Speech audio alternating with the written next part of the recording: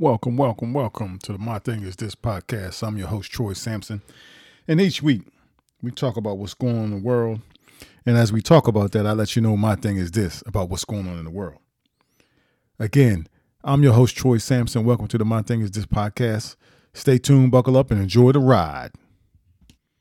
What's up, everybody? It is the week ending January 24, 2022.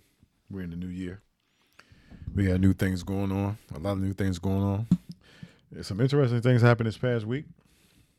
As you all know, if you've been keeping up, coronavirus is still here. Omicron is still here. People are still starting to get frustrated and tired and all those things. And in the meantime and in between time, we got a lot of stuff going on politically. One is which is, of course, the vote in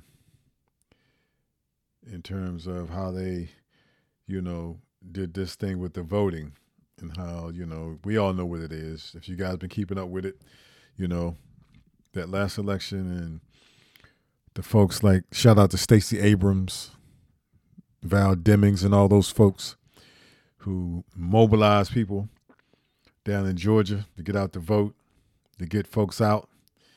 And, when more and more people of African-American descent going to the voters booth, the Republican Party did everything they could, or has done everything they could to try to make it so hard for folks, especially folks of color, to vote. Shouldn't be no limits. It shouldn't be no, you can't have water. You can't give people water standing in line. I mean, let's let everything be free, people free to vote. There's a couple of things I had a conversation with somebody earlier today, and the conversation centered around, a lot of things going on politically, right? And so, and it also centered around wealth, which I'll get into later on in this podcast. But of course, they did that. And of course, Senate Minority Leader, Mitch McConnell, came out and made some comments earlier this week, made it seem as though African Americans was a different set of people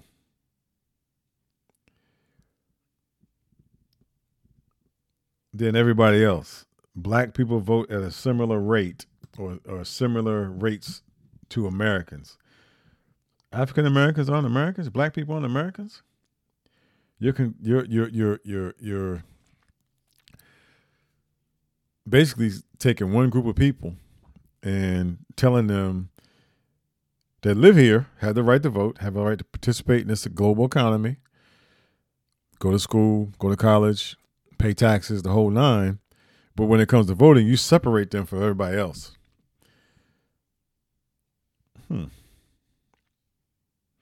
African-American voters cast ballots similar to the rates, at a similar rates to Americans. Wow. Okay, Mitch.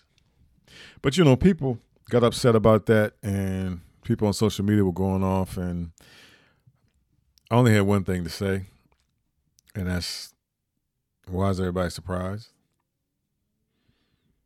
The ugly truth is that we live in a country still rooted in racism, sexism, all those other isms that you can think of that is an ism, right? And so it's no surprise, or it shouldn't be a surprise to anybody, that these things are going on, these things are happening, and people are still saying what they say. Now, I think the tune would change, but you know what? Matter of fact, let me hold that up. Let me pump the brakes. I'll save that political comment for when I get into the other topic that I'm talking about when it comes to wealth that was trending, or should I say that was presented on Sunday, early Sunday morning, this Sunday morning on CBS News, on the CBS Morning Show. So let me jump to the entertainment real quick. Enough about Michigan Republicans. I'm not going to waste my time and breath on that. We all know what it is and all that kind of stuff. So there was a celebrity breakup that happened And I'll also talk about a tragedy that happened as well, pertaining to a celebrity as well. And I'll touch on that after I touch on this. But celebrity breakup. My favorite hot girl back when I was a young man, and I think every young man in America had a crush on this girl when she first stepped foot on the campus. Well, I ain't even stepped foot on the campus, but when she first appeared over in Brooklyn Heights in the household of Dr. Heathcliff and Mrs. Claire Huxtable. And that's the second oldest child that they had, a daughter named Denise Huxtable. So it made the news this week that Denise Huxtable, a.k.a. Lisa Bonet, or should I say Lisa Bonet, also known as Denise Huxtable, and her partner of 14, 15, 16 years, Aquaman himself, Khal Drogo himself from Game of Thrones, Jason Momoa, have split. They have split.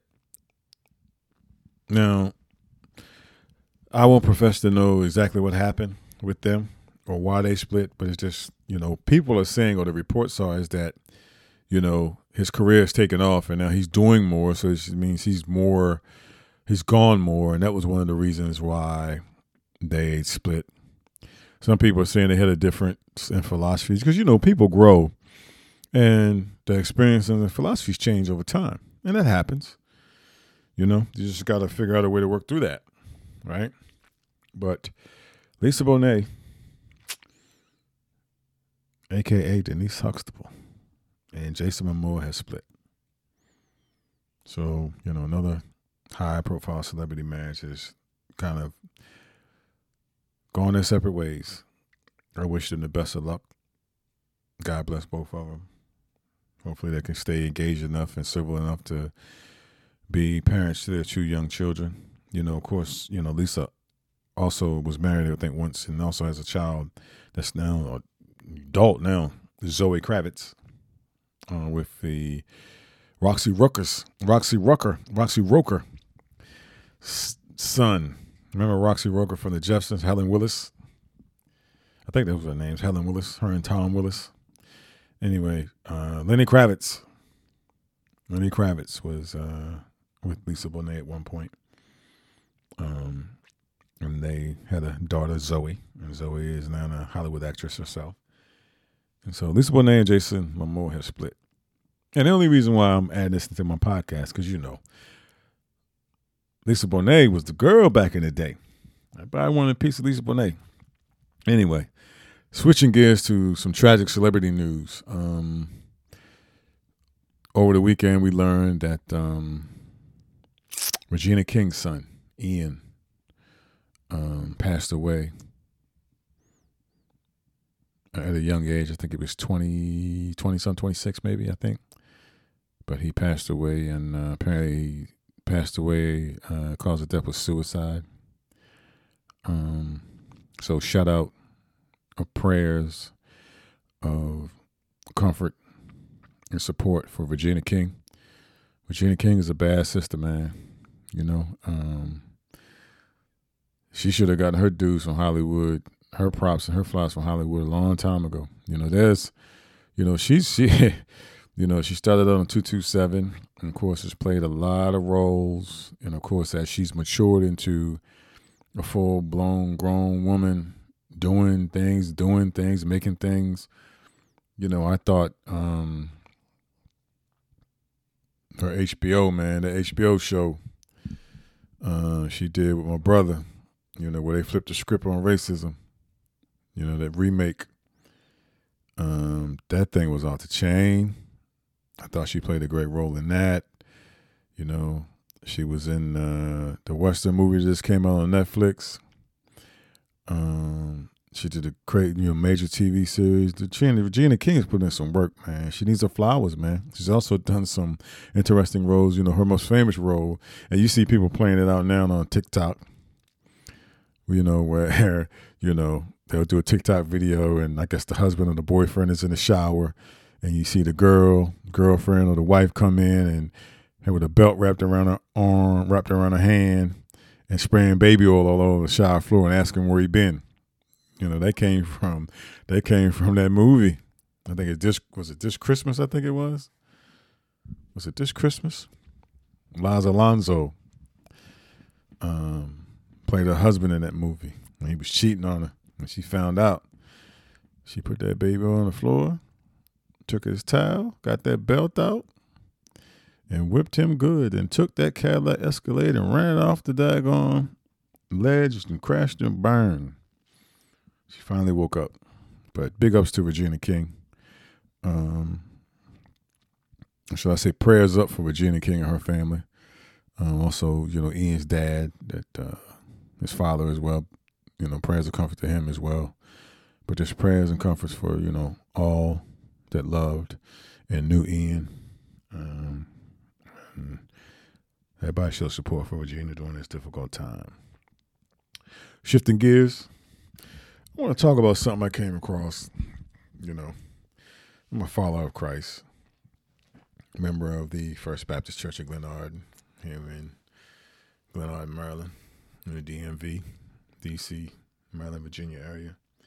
And if you have the Bible app, I think it's the YouVision Bible app, they have Bible plans on there, devotional plans. And I did one called the 10-Day Word Fast.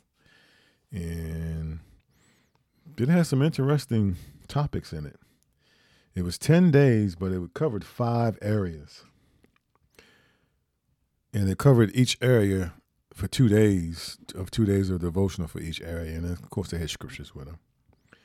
And they were talking about, you know, criticism, complaining, judging, gossip, and sarcasm. And so I wanted to talk today about complaining. Because when I read it, it kind of opened my eyes up a little bit about what that looks like. You know,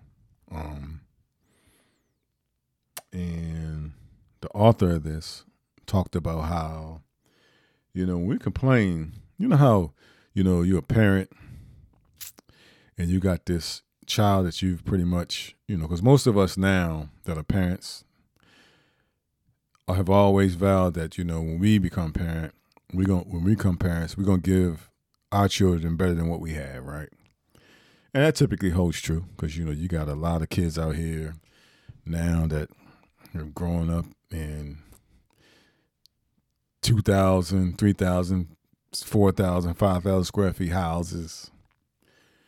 You know, got access to luxury vehicles, got their flat screen TVs on the wall in their rooms, got all the latest technology, gadgets, whatnot. And I'm not saying all kids have it that way because, you know, there's some kids out there that have parents that are struggling and they don't have those benefits. But for the most part, a lot of kids out here growing up have the benefit of really, really, you know, benefiting from the fact that their parents have said they're going to give them better than what they had. So they're benefiting from that.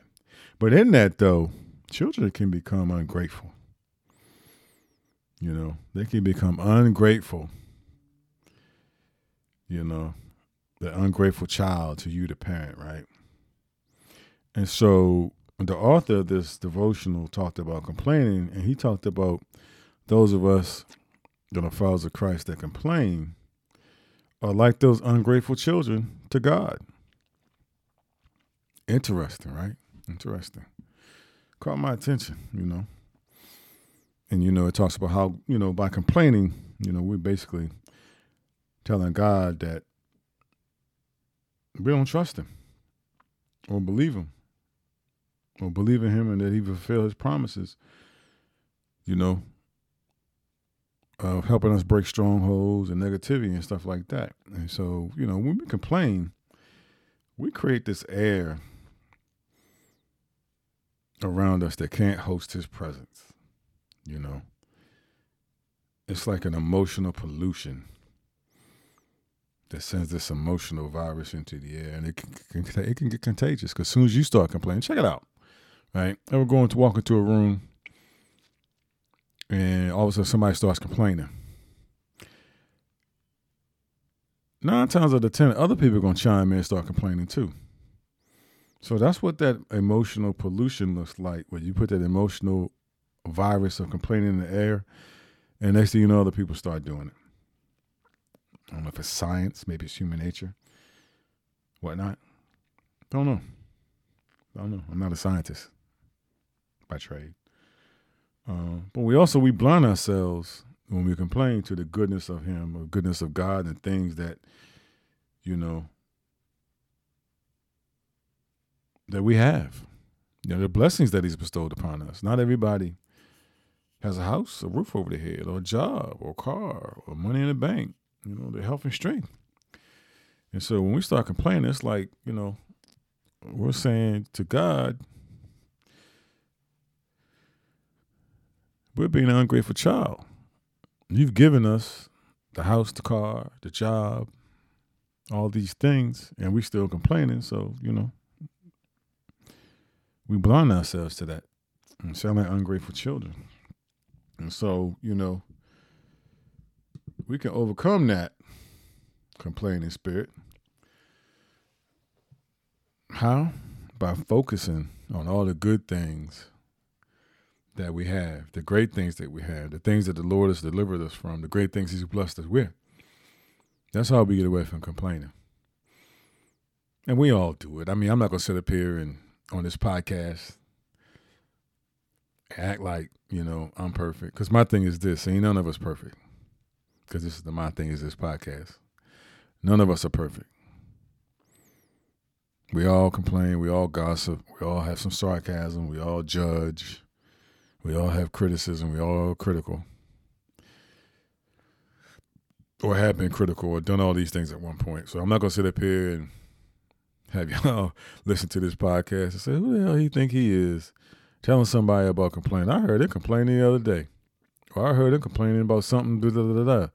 Last year, that joker was just complaining about this. And he now talking about complaining. Well, I'm not sitting up here saying I'm perfect, as if I don't do it, I've never done it. I'm just saying I'm reading this devotional, and I'm trying to apply these words in this devotional and truly be grateful for what I do have and not complain about what I don't have. Be grateful that I have a job and not be complaining all the time about the job.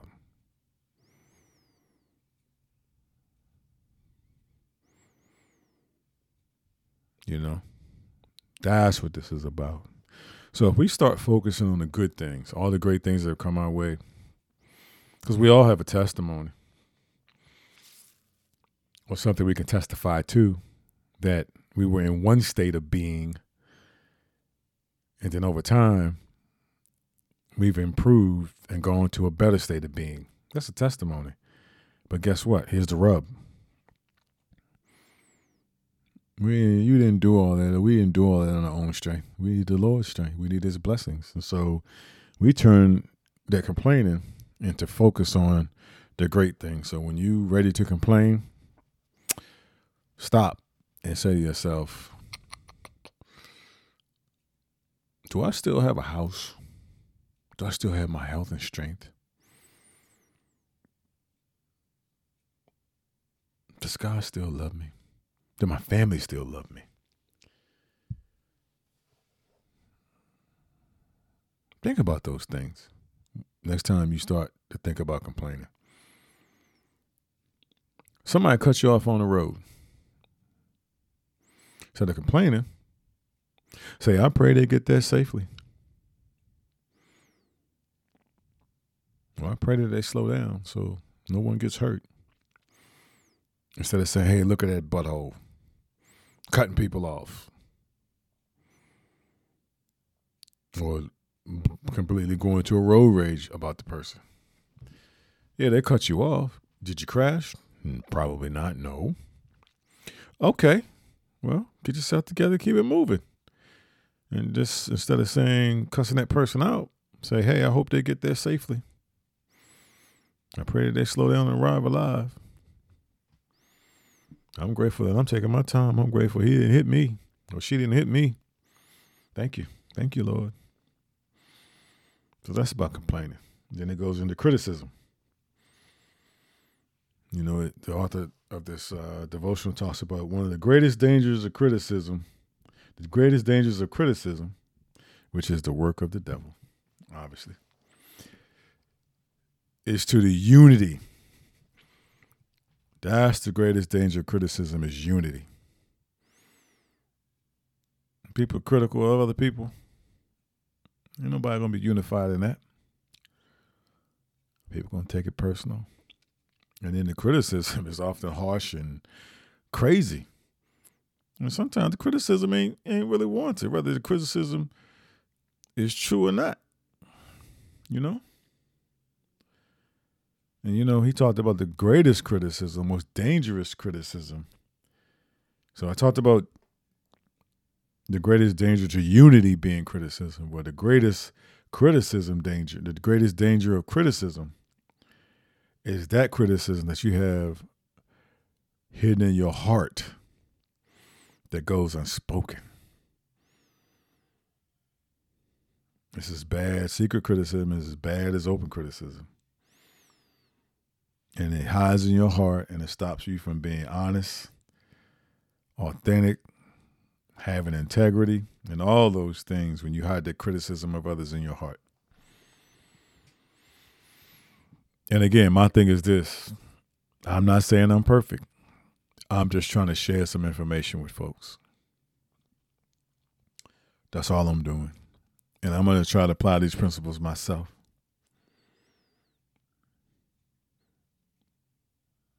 You know, one of the things we often do is we often mistake criticism and being able to, quote unquote, read somebody, right, as discernment.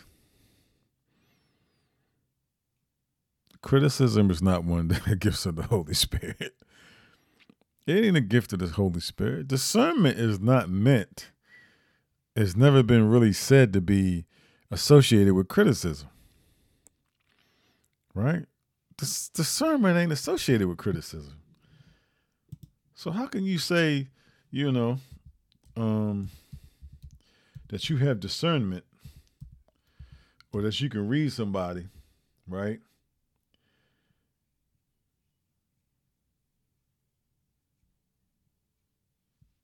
Because if you look up that word in the dictionary, right, there's two definitions of discernment. The ability to judge well. Now listen to that word criticism in the first definition in Wikipedia and in a dictionary says the ability to judge well. Now, if you go to Wikipedia will say discernment is the ability to obtain sharp perceptions or to judge well. Wow. But then there's a second definition in the dictionary. This is a dictionary online, right? And it says in the Christian context, right? Perception in the absence of judgment with a view to obtaining spiritual guidance and understanding. Let me repeat that. Perception in the absence of judgment with a view of obtaining spiritual guidance and understanding. So in one definition of discernment, it says the ability to judge well. In another definition of discernment, it says perception in the absence of judgment with a view to obtaining spiritual guidance and understanding. Wow. So you see how criticism or being able to read somebody doesn't fit with discernment, right? You got that right. Okay. And it's also not one, criticism is not a gift of the Holy Spirit. I don't believe that. Right? Right?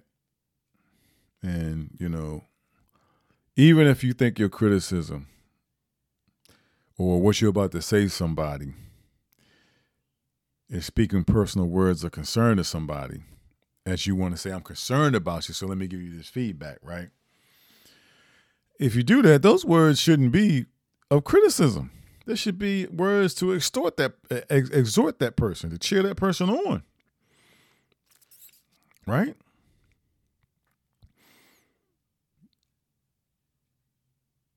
Don't try to act like you're concerned and you say, I'm concerned because, and then all of a sudden you lay a criticism on somebody. You ain't concerned if you're going to lay that criticism, right? Because my thing is this, that person knows what they did. They know what they did. And if you're going to be critical of it, then don't say nothing at all. And remove it out of your heart. And don't carry it around secretly. And then find the words to exhort that person, to encourage that person instead. And if you can't exhort someone, just be quiet, man. Because sometimes the best things to be said are not to be saying things and not to say anything at all.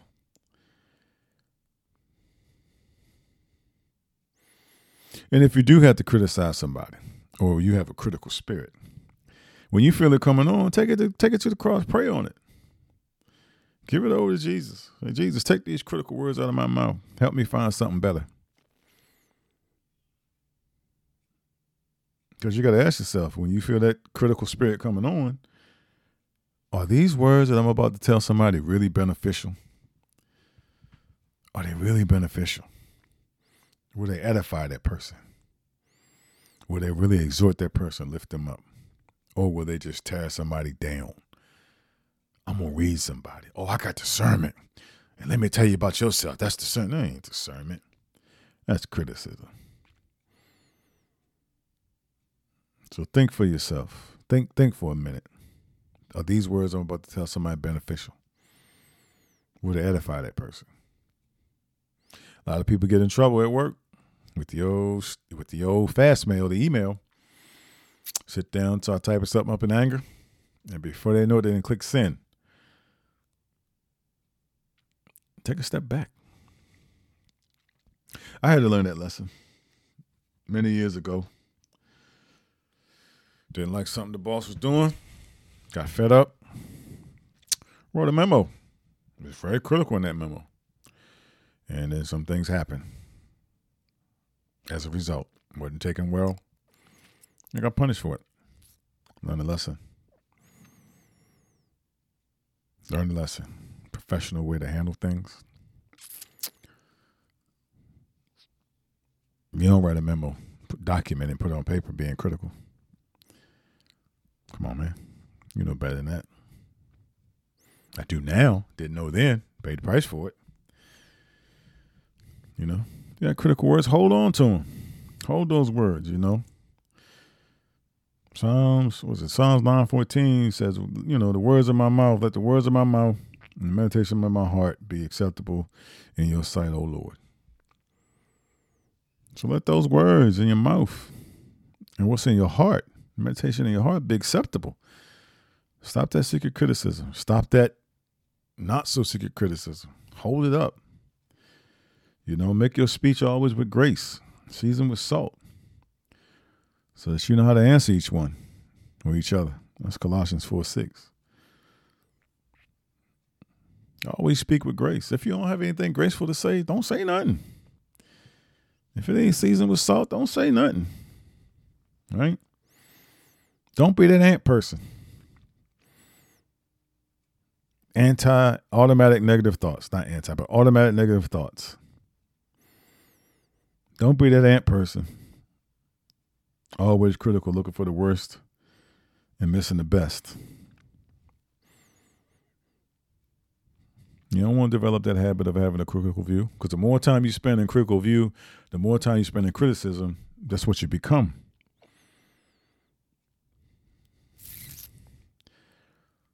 And so it's probably there's really only one way to cure criticism, especially if you're overly critical person. And listen, again, my thing is this. I'm not sitting up here saying haven't done it, or I don't do it, or I haven't done it.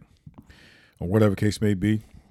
I don't want nobody to listen to this podcast all of a sudden saying, oh, look at George Sampson. Got to put a microphone in front of him, got a little podcast. Now you think he hold it in now. Nope. No, I'm not. No, I'm not. I'm a jacked up joker, as Pastor Jenkins would say, just like the next man or woman. Jacked up joker. I'm just saying, we all have an opportunity to learn and to get better. And I came across this devotional, and it was enlightening and delightening to me, and I want to try to apply a lot of these principles. But I just want to share them with y'all. Give y'all something to think about, too. Maybe it will help change some things with how you roll, as I'm trying to change the way I roll. You know what I mean? Just, either stop it and make sure you stop it and get out of your heart, because you don't want to hold on to it. Because, again, if you hold it in your heart and you don't say it out loud, you're going to look at a person with a critical eye, and you're not going to be honest with them. You're not going to be authentic with them. All those things. So just completely get rid of it. Treat it as a sin. You want to get rid of sin, how people handle themselves and removing sin from their life. Treat it like that. Treat it just like that. All right, so, there's my thoughts on, my thing is this on criticism and complaining. I may go over the other ones in the future podcast, like judging, gossip, and sarcasm. The judging is an interesting one, because we talk about planks in our own eyes, while planks in my own eye, while I'm trying to point out a plank in another brother eye or sister eye. Got to watch out for that. And gossip, a lot of people don't need to know people's information. And when you gossip, right, or you judge, what are you doing to help the situation? Or are you just talking about it, being in judgment or gossiping about it? Because there's certain things that people don't need to know, right, about other people. It has no value to you. You say, oh, that joker was married before. The person you're talking to, how's that benefiting them? It ain't. And probably they don't need to know that. Or this cat done filed for bankruptcy, man. Ain't nobody need to know that. Especially what's the person you telling it to going to do with that information? What are they going to do with that information? Nope. Sit around when they see that person come. Look at him. He think he all that. Nobody, you don't know, but we know he filed for bankruptcy. So he ain't all that. So now you know something about somebody that really ain't your business, and you use that to step up over them to make yourself look good when your stuff is probably jacked up too. But anyway, enough on that. I may jump into judging and gossip and sarcasm at a later date. Oh, let me just touch on sarcasm real quick. I may go into detail in these other ones a little bit more later on in another podcast, maybe later on, maybe the next one after the next. I don't know. I'll cover it sometime. But sarcasm, that's the new thing now. We gotten so sarcastic in society. This is kind of like the normal way we talk to each other. Everybody trying to roast each other. Everybody trying to see who got the quickest comeback. Ain't no room and time for that crap. That's just like criticism. Come on, man. Keep it real. My thing is this. We're already divided enough. We don't need to be divided with somebody's sarcastic comments. There's no value. All right. I'm going to shift gears here real quick. And take a quick pause for the cause. And I'll be right back.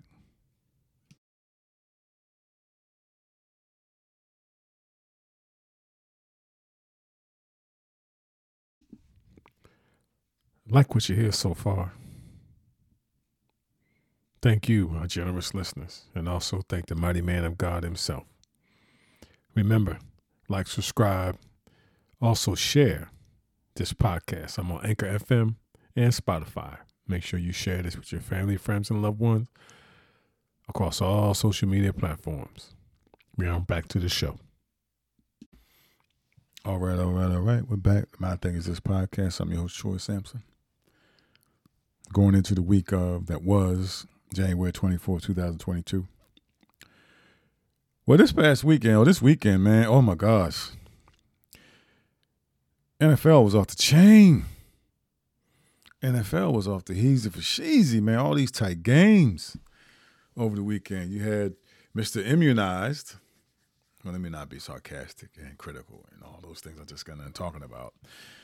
Well, Green Bay Packers and Aaron Rodgers lost to the San Francisco 49ers in the snow on the frozen tundra of Lambeau Field. The 49ers went in there and beat them. There was no way the 49ers should have beat the Green Bay Packers, but they found a way to do it. They found a way to do it.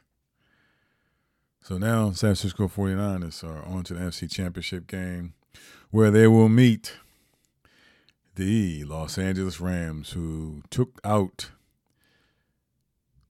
the GOAT of NFL football, TB12, Mr. Tom Brady, and as what's his name? What's the guy? Gary Owen would say, the comedian, the Buccaneers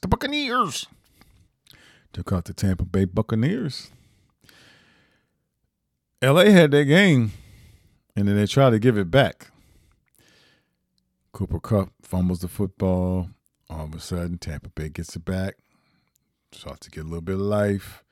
TB12 sitting back there. People get nervous. I missed that part of the game, though.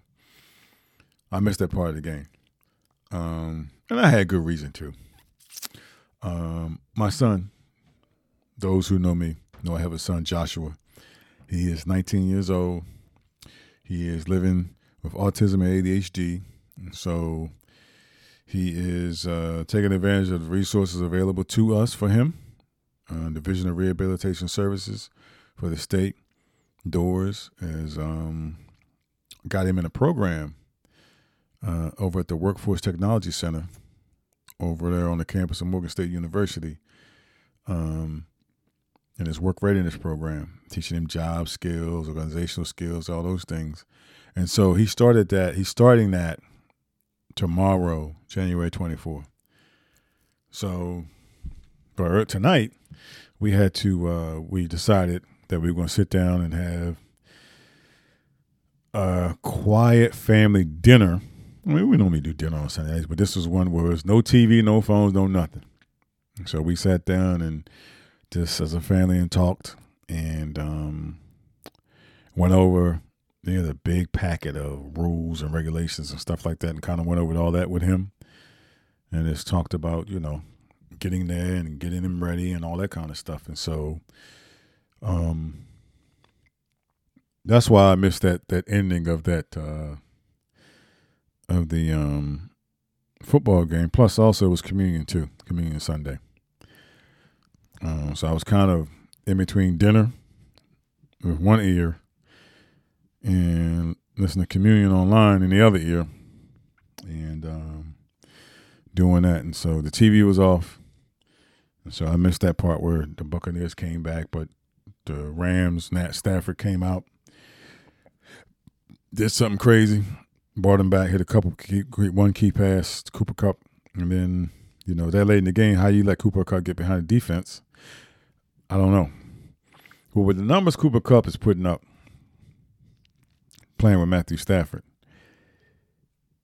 if he continues to put up those numbers next season, he's got to be considered in the top 5 elite wide receivers in the NFL.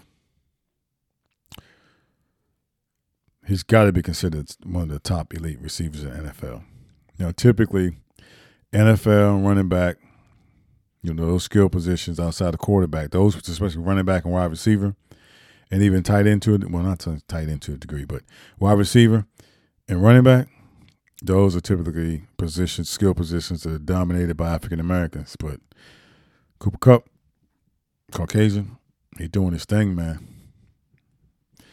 A bunch of catches over 100 yards again in that playoff game. So we'll see what he does next week. And if he can continue that going into next season, putting up those numbers, you got to consider him a top 5 receiver.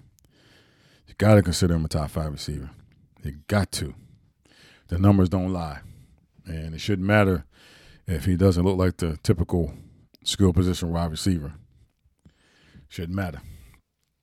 Should not matter. And then, of course, they finished the nightcap with probably one of the greatest divisional championship games or divisional playoff games in NFL history.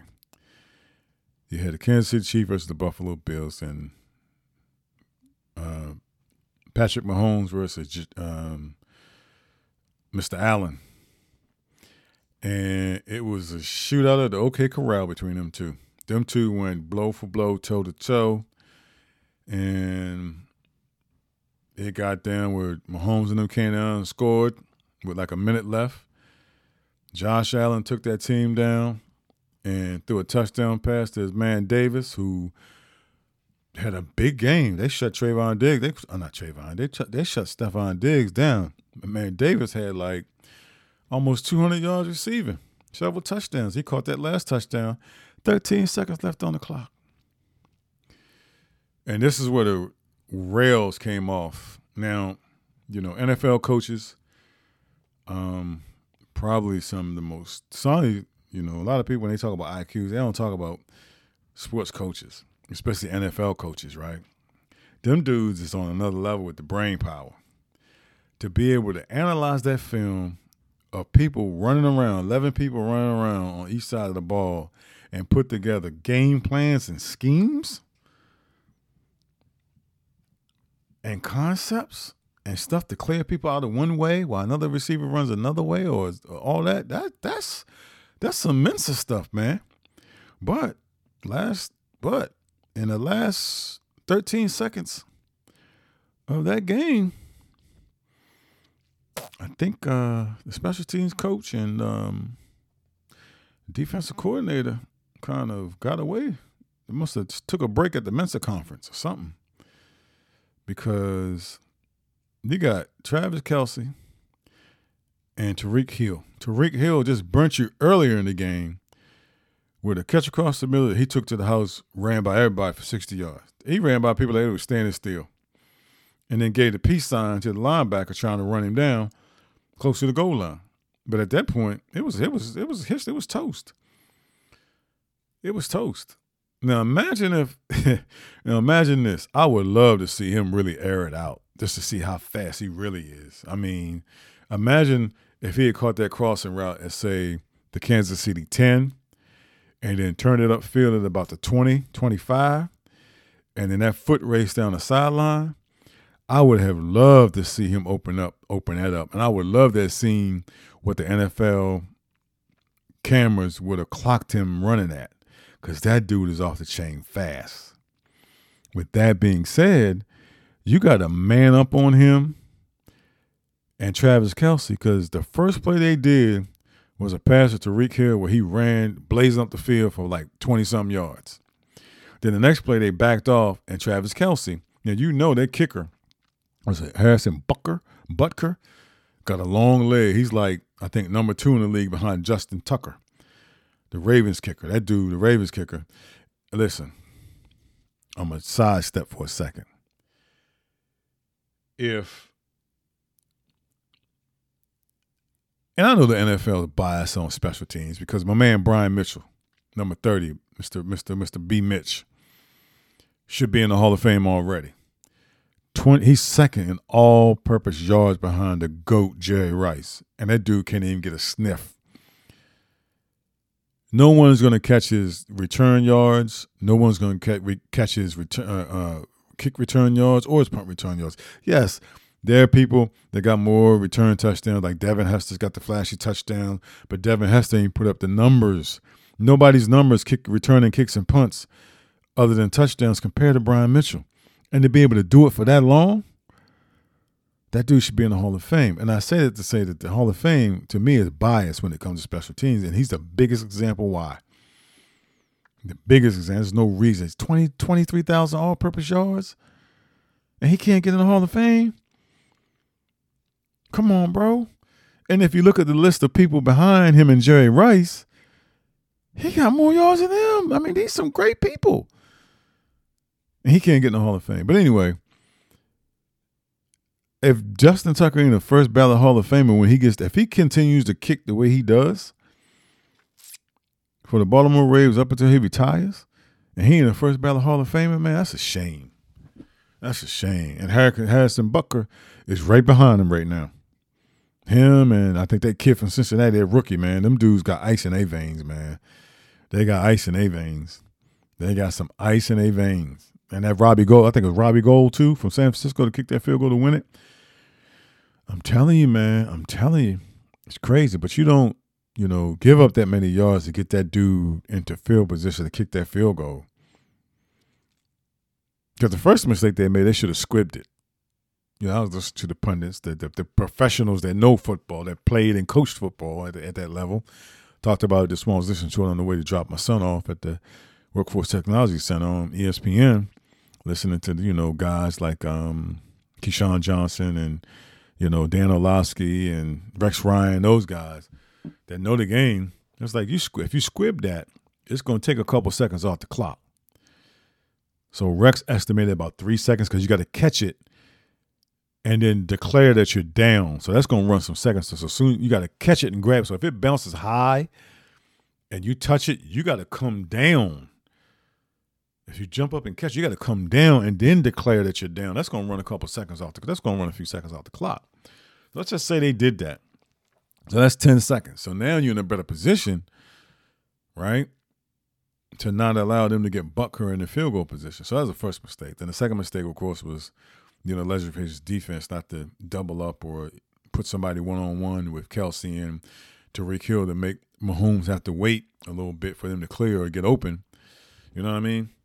But then, if you get that down and get a Hail Mary with that arm he got, you never know what could happen on a Hail Mary, but they would have given you a much better chance. I feel sorry for Buffalo. Josh Allen balled out. That dude balled out.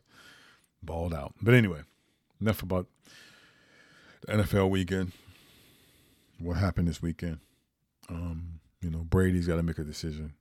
Aaron Rodgers got to make a decision. And it's win or go home. Some people are going home.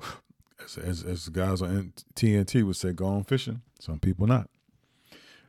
My next thing, and I talked about this early, and it was this article that I came across, or should I say, CBS this morning ran this thing they called the $1 billion question. Can you be too rich? Right? And of course, they had a professor and a couple of people talking, but the main catalyst for this was Abigail Disney. She's the granddaughter of Roy O. Disney, who is the brother of Walt Disney. So Roy and Walt are the people that started the Disney empire, and she's the granddaughter of Roy. And so, it talked about how when she was little, she used to go into the back way and the back way of Disney World or Disneyland back then. And she said it was sort of cool. And she once got to see Mickey with his head off, and she thought that was the hilarious thing. And so she inherited millions of dollars, right? And has seen this wealthy life up close. And so she's now a social activist and documentary filmmaker, right? And she says she really believes that money ruins people. And she talked about the Japanese beetle, this bug called the Japanese beetle that eats a tree from the inside out. So a tree could look fine on the outside, but eventually that joint will fall over because the inside's been eaten out, right? And that's what she says, that money does that to you or has a propensity of doing it to you, And, she's been critical of her family, or family business, should I say, because she couldn't understand how, former Disney CEO Bob Iger, right, was making so many $1 million more than the people actually working and making the magic actually happen. And so she's got this documentary that she just came out with called The American Dream and Other Fairy Tales, where she's looking at the income inequality in the United States economy in general, and specifically at pay and working conditions of the Disney employees. So she went after her family business. She said, this is my name, this is my family. She said, I don't have a role in the company, but I'm benefiting from the exploitation of people. Now, I find that ironic, right? And here's why I find it ironic. Because isn't that what slavery was? And so many people have benefited from slavery, which is exploitation of people. Think about what she said. She said, "This is my name. This is my family," she said. "I don't have a role in that company, but I'm benefiting from the exploitation of these people."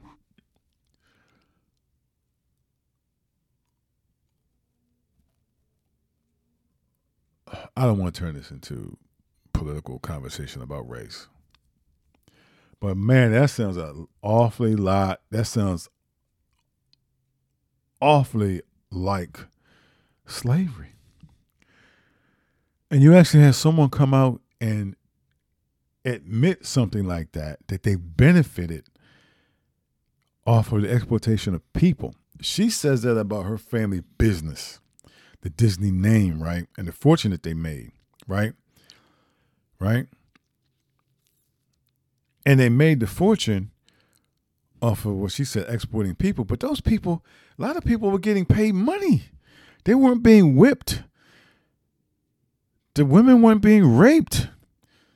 No one was being buck broken working for Disney. Right? And she's admitting that she's benefiting off the exploitation of people. But you won't get anybody that's descendants, that has wealth and descendants. And even those whose wealth was whose parents and grandparents and great-grandparents had already established wealth, but it was still an exploitation though. And you might have built the company, a construction company or whatever company, after slavery ended, right? But you were able to do that because you benefited from the exploitation of people before that made it possible for you to take the money from the exploitation of people and turn it into something to get yourself in a position. It was a catalyst. But anyway, enough about that, because that's not what this article is really about. It's not what it's really about. She's really arguing, about, providing, competitive pay, comprehensive benefits, all those things. And so I'm going to find this documentary and check it out. She also talked about how she's appalled at guys like Richard Branson and Jeff Bezos, who have launched themselves into space and things of that nature. There's one thing in the story that talked about how Jeff Bezos said when he came back down to Earth, he thanked the Amazon employees and customers because you paid for all of this. And it was like when she was asked about that, right? She said, "I threw up in my mouth a little bit." Right? She said, just the idea he didn't understand the insult that he was making when he said it. "Thanks for paying for my trip to outer space." What was it, 20 minutes? She said, I don't think he heard what he was saying. And she said that it wasn't a single employee there at the ground level who didn't take that as an insult. And certainly a lot of customers took it as an insult. Yeah, it is an insult. It is an insult. It is. Amazon's making so much money they can afford to send this dude into space. Okay, if you're making so much money, right? Why can't, with the work, I've talked to people that have worked at Amazon or had people that worked at Amazon, right? And it's grueling. It is grueling, and they have certain standards you got to meet, and it was grueling. I mean, a coworker of mine's daughter worked there, and she lasted a week. She couldn't do it. She couldn't take it. It's too grueling, right? And my thing is this: if that's enough money at Amazon where those people working their tails off like that in those warehouses, make sure everybody getting their packages on time. Amazon can afford to start them people out with $50 an hour. Heck, they even start them out with $30 an hour. Right? Starting pay, Amazon, sorta $30 an hour. Right? And then you base your pay scale on productivity after that. But you have a benchmark of productivity that you have to meet to make your $30 an hour, right? right? And then have benchmarks where if you exceed it, you make more. So you can get what you need to get done on a daily basis for $30 an hour, right? But then have a carrot out there, because you're going to have some people out there that's going to try to take that carrot. If they can get $40 an hour, $50 an hour, you're going to have some people come in that joint and work their butt off, right? Or, and I can see where that could hurt business, where one week you got people in there busting tail, the next week it's slow or back down to normal, and it could give the false impression of, the speeds, right? But, I would make it so that you start everybody at $30 an hour, and I would have certain time periods on certain incentives where you offer that, during the holiday seasons. Hey, you can make up to $60, $70, $80 an hour if you meet these benchmarks. Because think about it, holiday season, you put that incentive out there, man, people can make a crap load of money and people's stuff can get to them quickly. Instead of overnight, be 4 hours, because people in that joint trying to make that money. If you give them an incentive, And the wealth gap, according to the Federal Reserve data, the richest 1% of Americans now has almost 13 times the wealth of the bottom 50%. It's led some to consider maybe you can be too rich. And then there was a professor, I think she is in the Netherlands, that came up with this term called limitarianism.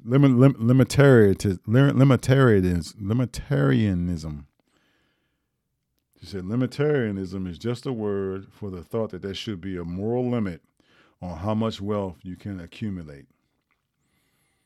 So it's the idea that it's fine to be well off, but at some point, one has too much.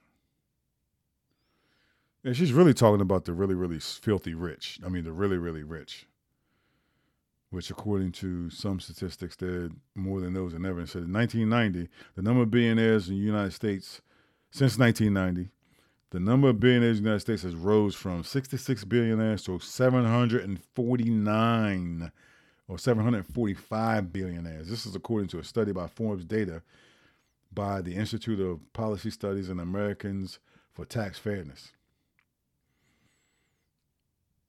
The professor Robbins believes that the case against the super rich isn't just moral, it's also environmental. From the profits of businesses that haven't paid for pollution of the atmosphere to the emissions from mega mansions and private planes and the unused dollars just sitting in offshore accounts. She said there's money in the hands of those who are super wealthy that is not used for meeting their needs. It's used for luxury spending or for accumulating further and further. Whereas we have a massive problem of climate change that needs funding. The world's wealthiest 1% are also believed to use double the carbon emissions of the bottom 50%. And that's according to an Oxfam report called Confronting Carbon Inequality. So how do you draw the line on wealth? How do you draw that line? Because here's my thing. My thing is this. There's going to be a lot of people out there, if they have seen this show or read this article, right? On CBS News, or seen it on CBS this morning, that's going to argue, well, why should I have to suffer or pull back my wealth because I went after it, right? But see, here's the problem with that statement, right? Here's the problem with that statement. The problem is this.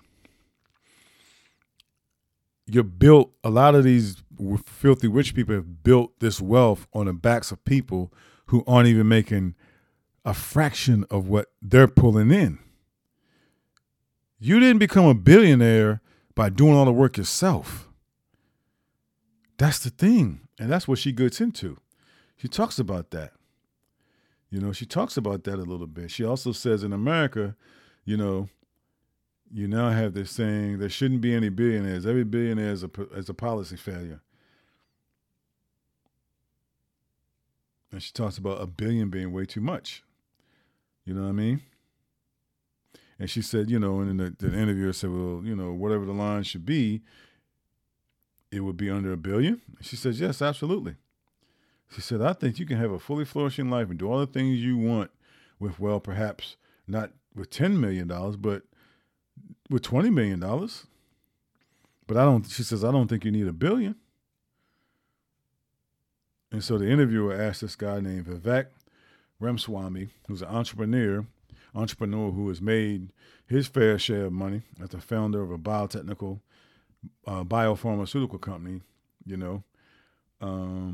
he said, and then the question was asked, do you think there's a point at which it becomes a problem for an individual, but also for society, when not just one person, but the whole class of people has vastly more wealth than anybody else in society?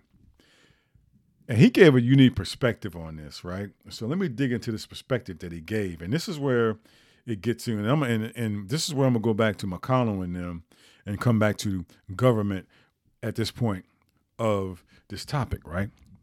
He says, I don't think that's inherently a problem.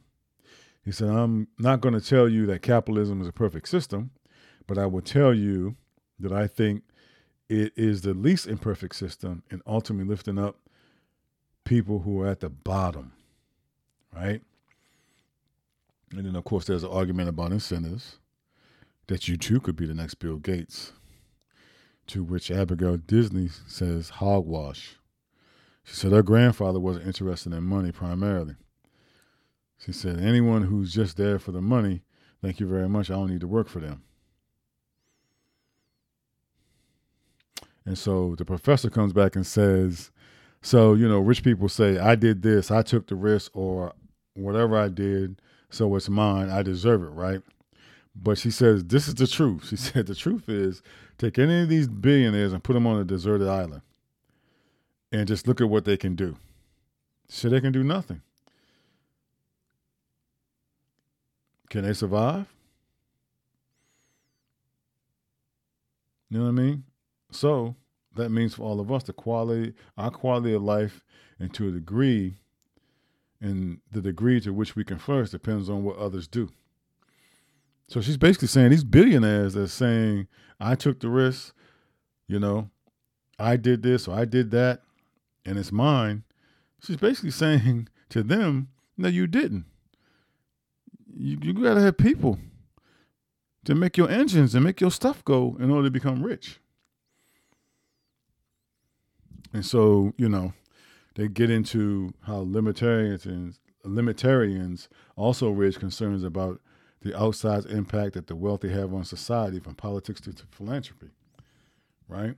It says, and then the professor says, and it can, of course, be that you just fund someone who's standing for office who then becomes a president or a member of Congress. It can also be that you, for example, buy up or heavily fund, say, university institutes. And that way you shape the way the public conversation is going. So basically what they're saying is, with this money comes political power, right? Abigail Disney says, I don't think it's right for a private individual or group of individuals to have that much say in the direction of social issues that all of us are affected by, and of course, Vivek Ramaswamy agrees. He said, he criticized corporations and the wealthy for exerting their influence on social issues. He talks about the source of equality that I think we need to restore isn't equality of wealth. It isn't a redistribution of wealth. It's the restoration of the idea that we are all equal citizens. Think about that for a second. He's not asking you to redistribute the wealth. He's asking you to treat everybody as equal citizens. He says, I prefer to talk about not a redistribution of wealth, but a redistribution of duty. Now watch this. Let's go back to Mitch McConnell and the politicians. And to what he's saying is about a redistribution of duty, right? And what I'm about to say, my thing is this. What I'm about to say may have people saying, well, bro, you ain't going to get too many people that's going to buy into that, right? Here's what I say. I say you take political office, right? Political office. You get rid of campaign funding. You get rid of lobbyists. You get rid of all these things. And everybody running to be a politician, whether you are a local politician, state politician, senator, congressman, whatever. When you get those political seats in office and serve it on Capitol Hill and in the White House, right? You know how when our elders get older, especially like parents, and they can no longer take care of themselves, and so you try to find a nursing facility or older folks facility for them. In order for the older folks facility to take them, you basically have to liquidate their assets so that it shows on their balance sheet that they have no income, which then qualifies them to go into senior assisted living, right? That same model should be for politics. It should be for politics, especially at the federal level, especially high at the state level as well, right? Because states have a lot of freedom. And of course, our federal government's the federal government. But those people sitting in political seats should be stripped of any means of income when they serve, and they're given housing and all that stuff. They're given housing and given a vehicle to drive, and they earn their $100,000, $200,000 a year check, but they're not allowed to take any money from anybody else, and that's all the wealth that they're able to have. That's all they're able to have, right? When you serve in those seats. And you know what that means? And somebody may say, Troy, you tripping. You crazy. It may sound crazy, but listen to the idea, though. Because if you take away campaign financing and the influence of outside money coming into the coffers of a politician, if you make it illegal for them to take money, if you make it illegal for them to take any sort of finances, if you say, hey, you're a senator now, or you're a president now, or you're whatever now, right? You can receive no other income coming in. We'll freeze your personal wealth and assets. We'll sit in a separate account and just sit there. You can't touch it. You can't do anything with it. What you live on is what we paid you to be a senator or a congressman. We'll give you housing. We'll give you a vehicle or two. But you get paid X amount of hundreds of thousands of dollars, and that's all the income you can receive. That is it. Now, how you manage those finances, that's on you, right? But you will take no money whatsoever from anybody. From anybody. And that right there, my friends, I think will weed out the influence of big pharmaceutical and all these other influences. It will weed it out. It will weed it out. So if you decide to pass a bill or a law, right, that's going to affect, say, the pharmaceutical industry, right? If you pass that law, and then once you leave that position, your finances don't leave scrutiny. So, yeah, they'll unfreeze your account, whatever you had before, but they'll monitor those accounts. And I know it sounds crazy, y'all. I know it sounds crazy, but I'm just saying that's a way to weed out. Because, I mean, think about it. Money rules everything. As a Wu-Tang Clan would say, cash rules everything around me, cream with the money on a dollar bill, y'all, right? Cash rules everything. If you got people out there that's taking money to vote a certain way, but if you take that away to where they can't make no money at all and be influenced at all by any corporations with money or bribes or whatever the case may be, I think you'll be able to weed out a capitalist-driven government, a gland-handing government, a government that you rub my back, I'll rub yours. You'll be able to weed that out. I believe. That's just my personal belief, right? That's my personal belief. So you wouldn't have folks out there being able to, um, do what they do and pass laws and all that kind of stuff. All right, so I got 2 more topics left. And as you know, as I said before in this podcast, my thing is this podcast. I'm your host, Troy Sampson. Tune in on Anchor and Spotify FM, Anchor FM and Spotify. I have a son living with autism ADHD. I serve in a special needs ministry at my church. I do a dad's group, special needs dad's group once a month. I serve on a special education board.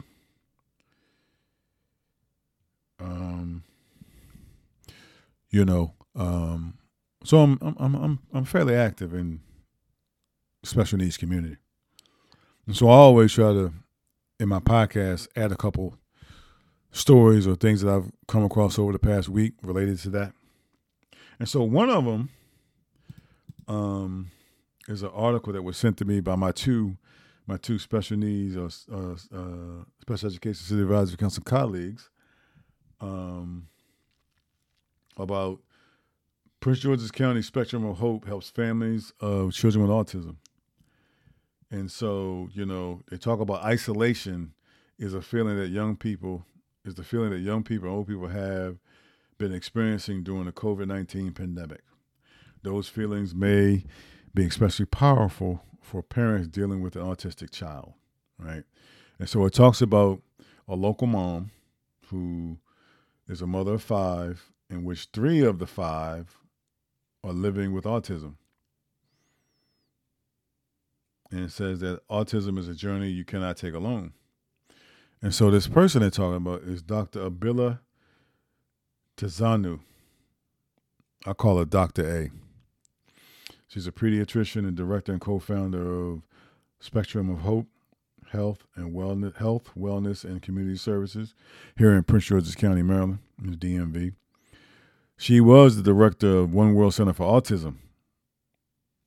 She was the one that got me started with the dads group over there called Dadvocates. They have moms to moms, and then we created a group called Dadvocates where every first Wednesday of the month we get together on a Zoom call.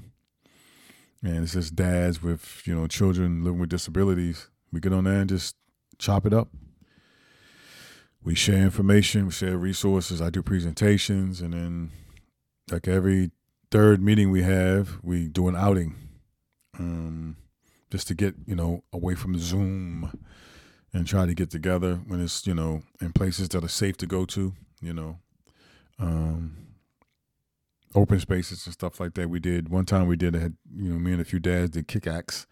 Kick-Axe is over in Ivy City, right off of New York Avenue in D.C. Back there in the Ivy City Smokehouse and all those places. It's an axe throwing place, and you can go in there, you can have food, get yourself some drinks, and throw some axes. It's like a bar and grill with axe throwing. And then once you get done with your axe throwing, I think you get an hour, and then you can just sit down at the table or at the bar or wherever and just kick it. And so we did that. Me and the dad or two did Krav Maga. It's a self-defense class, and we did that as an outing. We did a cookout in Watkins Park as an outing. And so we try to do outings and stuff like that. But anyway, Dr. A, I call her Dr. A. Dr. A has been a pillar in this community with One World, and she says a story. She's really about she says, my life calling is really about helping people with autism realize greater well-being. And so, she's got 3 children diagnosed with autism, and but they're not diagnosed chronologically. She's got 4 boys and 1 girl, and says her 3rd child, her only daughter, was diagnosed with autism first. She noticed that, when her daughter was 21 months old, she slowly stopped speaking and began withdrawing into herself. After testing and evaluations through Prince George's County's early intervention program, her child was diagnosed with autism. At that time, Dr. A was pregnant with her fifth and last child. And when that child, a son, was a year old, she noticed a lack of progression in speech. And so she said that Aiden was not using his words, and also knows behaviors such as spinning objects and hearing difficulties. And so, she said at that point her radar was up. And, she talked about how it was a painful time and time for reflection. And she realized she could make a difference. And she started contacting other parents and school officials and eventually creating a parent coalition. And so that coalition led to founding a nonprofit, One World Center for Autism, which she ran for 14 years. And then she branched off to create Spectrum of Hope, pediatric practice whose goal is to identify children with autism, link children to services, and support families. And the autism diagnosis for Dr. A's last child unfolded differently from the other two. And it was like he lived in the shadow of the two others, who were more profoundly affected. And she said she looks back on his childhood and she remembers him being socially distant, but not having the same speech delays as the other children. That's why, autism is different. I know a lot of parents with children living with autism, and we share a lot in common, but at the same time, there's individual things about our children that is different, she talked about that son being initially diagnosed with ADHD, and then she began having social concerns with him through late elementary school and middle school. And then by the time he turned 18, she said he was also diagnosed with autism. And so it's not uncommon for a child to have a diagnosis of ADHD and autism. And so she talked about hope as a word she frequently uses with parents from the beginning of her work with them. She said it's her favorite word in the English language.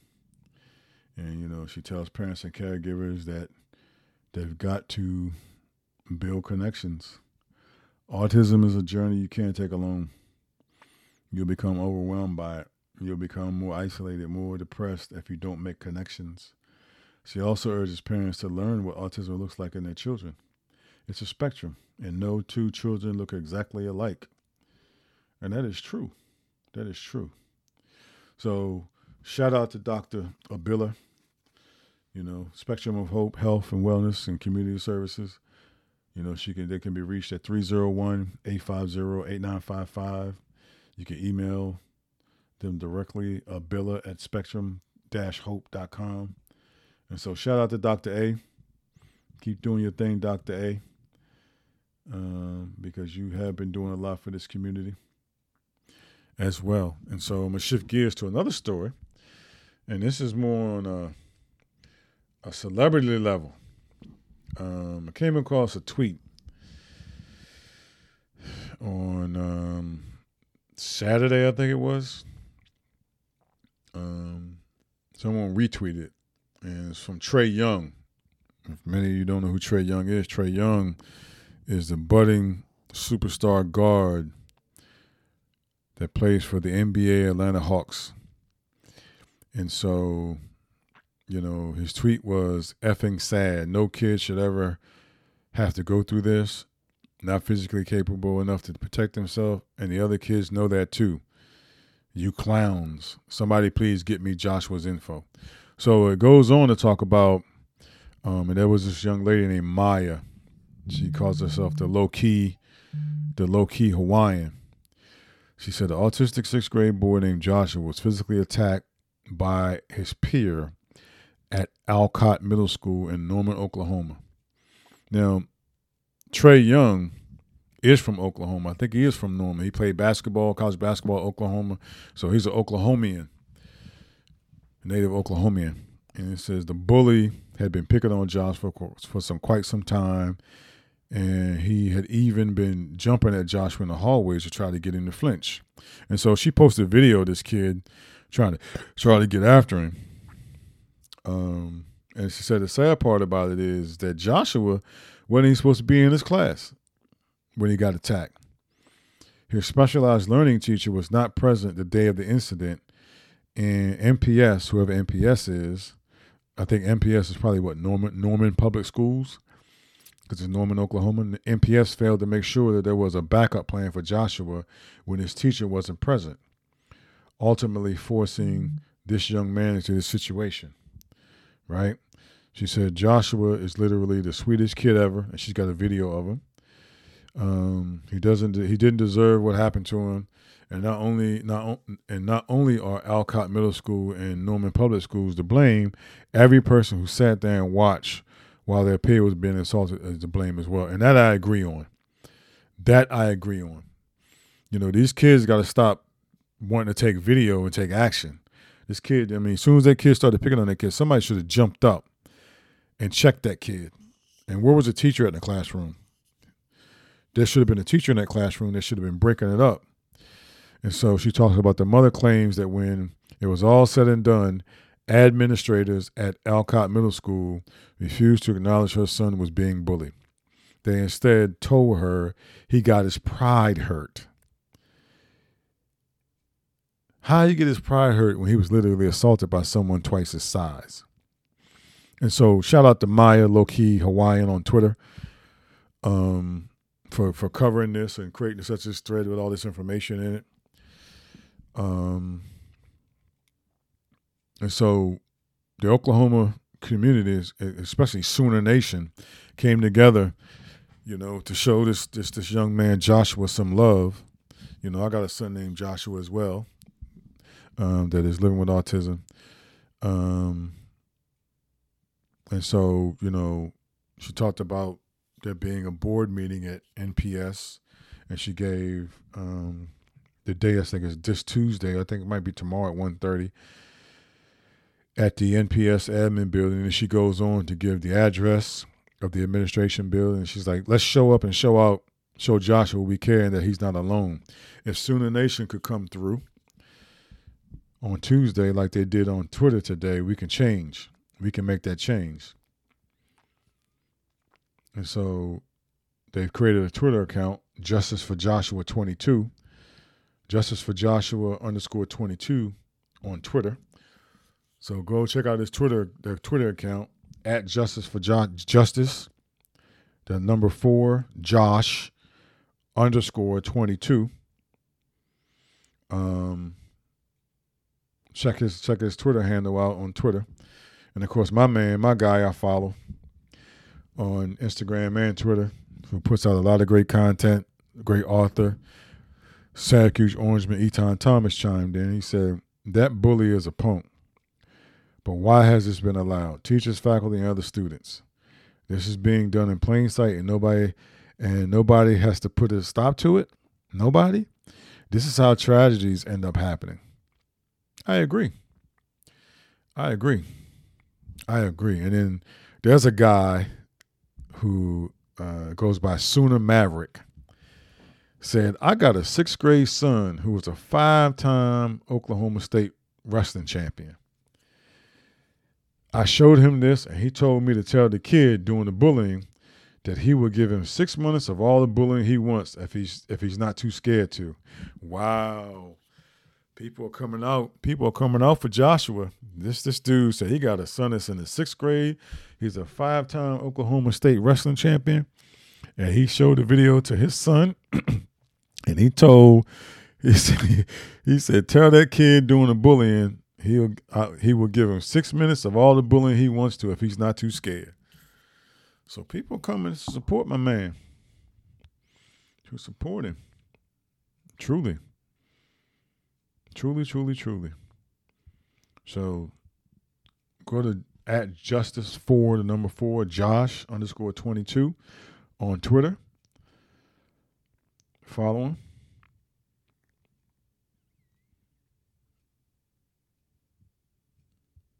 He's getting love, and he should get love, man. I mean, this stuff shouldn't have to go on, man. This is a real pervasive problem, man. There's no reason for it.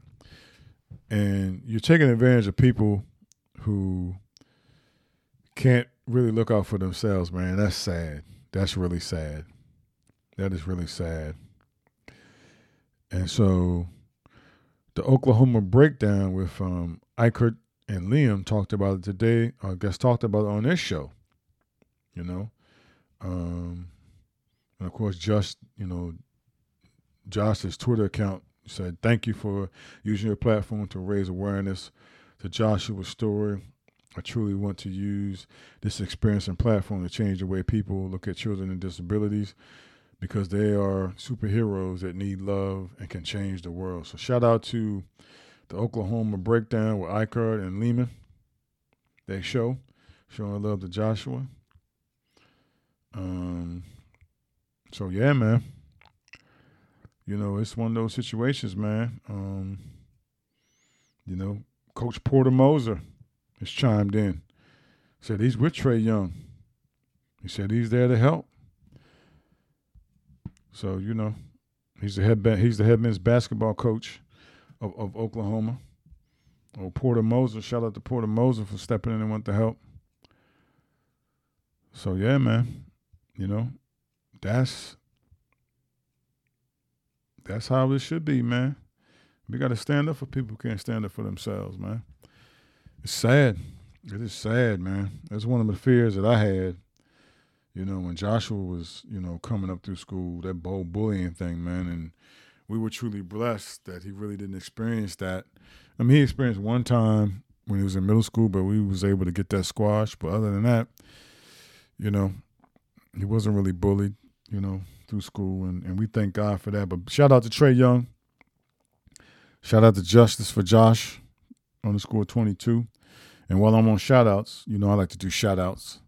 And so shout out to Dr. A. Abila Tazanu over at Hope. I gave her information earlier, and there's a couple shout outs I want to give out. And like I said, I do these shout outs, man, not because I'm a paid sponsor or advertiser, but these are just people that I know and follow on the social media, Twitters and Instagrams and stuff like that. And, I follow them on there and I see the things that they're doing.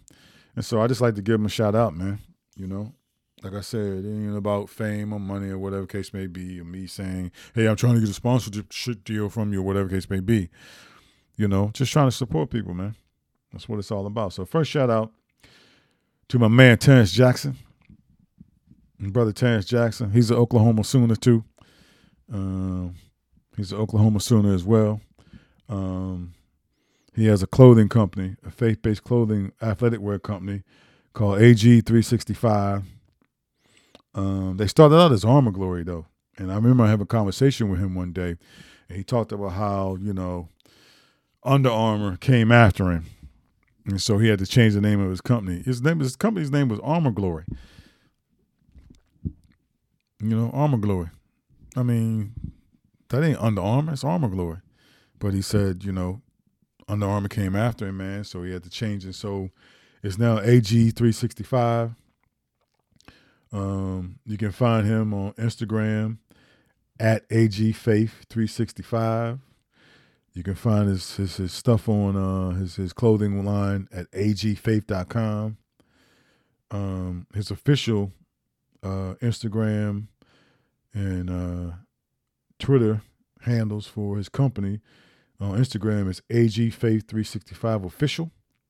That's AGFaith365 official. And on Twitter is AG live_AG365. Again, shout out to my man Terrence Jackson, AG365, a faith-based athletic wear company, doing good things. So check him out. Go on Instagram. Check him out, AG365. That's his personal account. Check him out on his website, agfaith.com, and AGFaith official, AGFaith365 official on Instagram, and on Twitter is at live_AG365. All right, that's my man Terrence Jackson. Big up to my man Terrence Jackson, Oklahoma Sooner. My man goes to my same church, First Baptist Church of Glenard. He's got some good products, man. So check him out. Then I want to shout out. I want to go Eastern Shore for a minute. And give a shout out to Jones Mini Mart.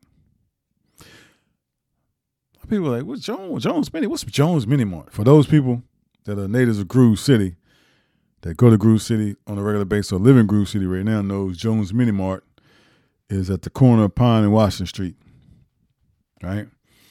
Owned by DeAdrian and Sheila Jones. Shout out to Sheila Jones, my classmate, a.k.a. Sheila Johnson. And DeAdrian Jones, little cuz. They got Jones Mini Mart, 739 Pine Street. Shout out to them. Go check them out if you're in Groove City, corner of Washington Street and Pine. Check them out. Also want to shout out Groove City Mini Mart. Groove City Mini Mart. They got 2 locations. One is at 605 Pine Street, right across the street. It's up top. Those who grew up in Groove City, you know what up top is. It's up top. Up Pine Street, that's up top. What y'all doing that, man? I'm going up top. It's up top. So it's on 605 Pine Street, Groove City on Pine Street. And Isaac Ill Kid Adams, DJ Ill Kid. You can find Groove City Mini Mart if you're on Instagram. On IG, it's groove_city_mini mart _mini_market. So that's Groove City Mini Market. DJ Ill Kid, Isaac Adams. He's got 2 locations, 605 Pine Street. And then he's got the Groove City Superstore at 441 Ray Street, downtown Cambridge. So go check out Groove City Mini Mart and Groove City Superstore, 605 Pine Street, 441 Ray Street, Cambridge, Maryland. Shout out to DJ Ill Kid, Isaac Adams. If you need a DJ, hit him up. He's got a daughter, a really talented daughter, DJ China Doll. Check her out too. And then I want to shout out a former Maryland Terrapin national champion, a Chrisfield Crabber, Andre Collins. He played on the national championship team. He grew up down in Chrisfield. I think he played for Chrisfield High School, and went on to play at University of Maryland College Park. He was on that national championship team with Juan Dixon, Lonnie Baxter, all those cats when they won the national championship. Check out Dre. He's got an IG account on Instagram, Dre, DRE_FORE_3, Dre for 3, Dre _FORE_3. And he's got several businesses going on. He got a joint called Downtown Sneaks.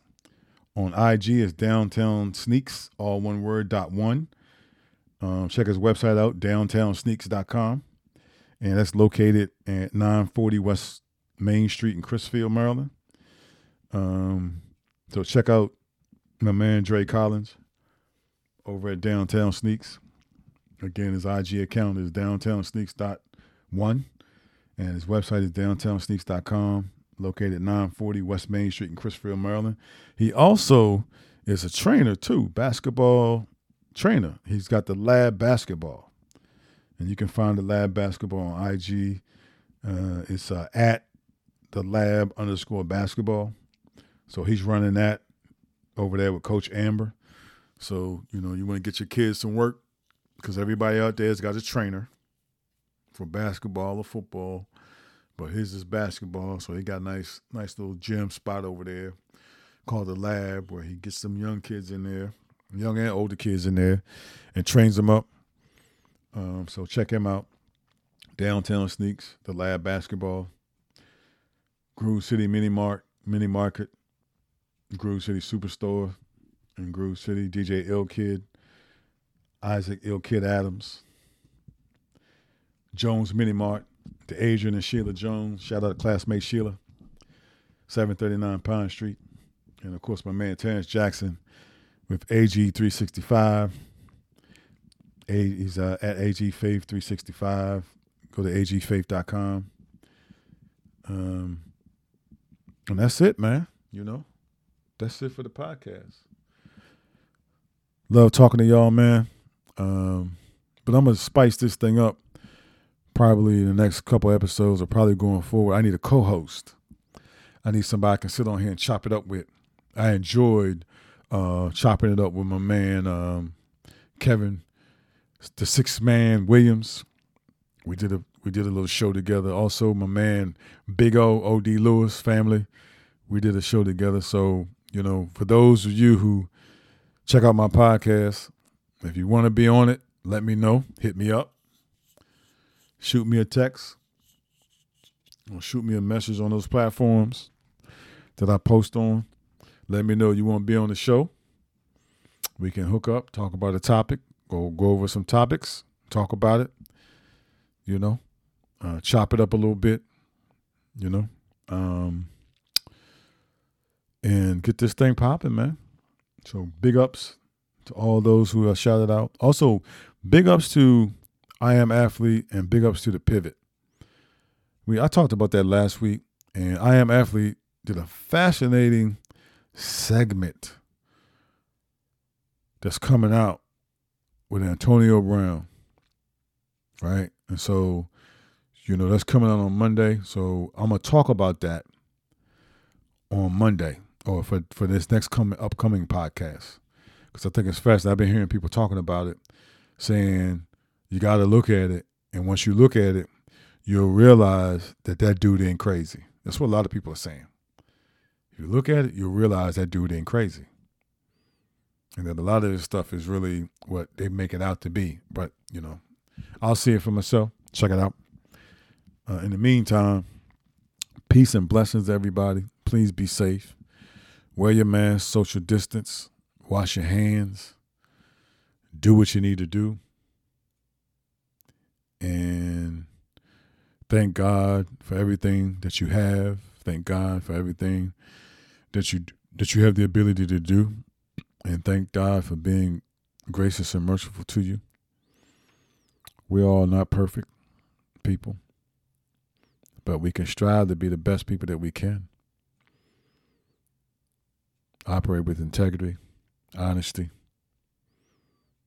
authenticity, and realness. Stop complaining. Stop criticizing. Just be thankful for what you have. Thankful for the blood. Thankful for your blessings. Shout out to Sarah Whalen, Pam Talley. Shout out to Reverend Sylvia Taylor, my sister Delisha, Sister Michelle Hewitt, Sister Liz Wormley, Laquita, Lawrence, my special needs ministry crew. Shout out to First Baptist Church of Glenard, Pastor John K. Jenkins, First Lady Trina. Shout out to everybody. Shout out to my family, Babs, Blue, Slim, Tupac, Poochie, and all my cousins, Nisi, Rodney, all my cousins, all my peoples, my in-laws, nieces and nephews, Dad Britt, John, Tone Bones, sister-in-law, Don and Gwen. Shout out to everybody, man. Shout out to everybody. Peace and blessings. Shout out to my boys, too.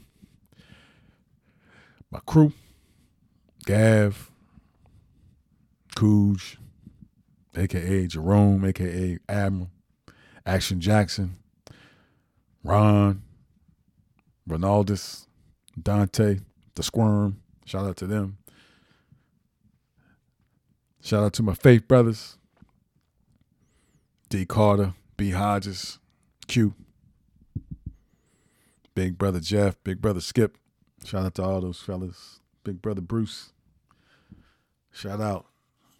Big Brother Angelo. Shout out to everybody, man. I don't know. I just feel like in a shout out mood, man. I'm supposed to be ending this show, but I'm still rambling on. But I just hope you enjoyed the content this week. If you got any ideas, hit me up. But like I said, I'm looking for somebody I can bring on as maybe a co-host or a special guest that we can bring on so we can chop it up together, go back and forth, banter a little bit, keep it real, keep it funny, keep it fresh, keep it clean. Talk about some real stuff. Let you know my thing is this. You let me know your thing is that. And keep it moving. I'm trying to work with my ladies, Sarah and Pam, on doing a podcast specifically related to disabilities. So we're trying to work out the logistics on that. And so, we're just trying to do that thing, man. Just trying to put some words out there, man, that people can roll with. And on that note, I'm out. Like what you hear so far. Thank you, our generous listeners, and also thank the mighty man of God himself. Remember, like, subscribe, also share this podcast. I'm on Anchor FM and Spotify. Make sure you share this with your family, friends, and loved ones across all social media platforms. We are back to the show. Thank you very much for tuning in this week. Be sure to tune in next week. Hit the like and subscribe buttons. And remember, the next time somebody says something suspect or tell them my thing is this, because your opinion matters. I'm your host, Troy Sampson. Have a blessed week, and we are out.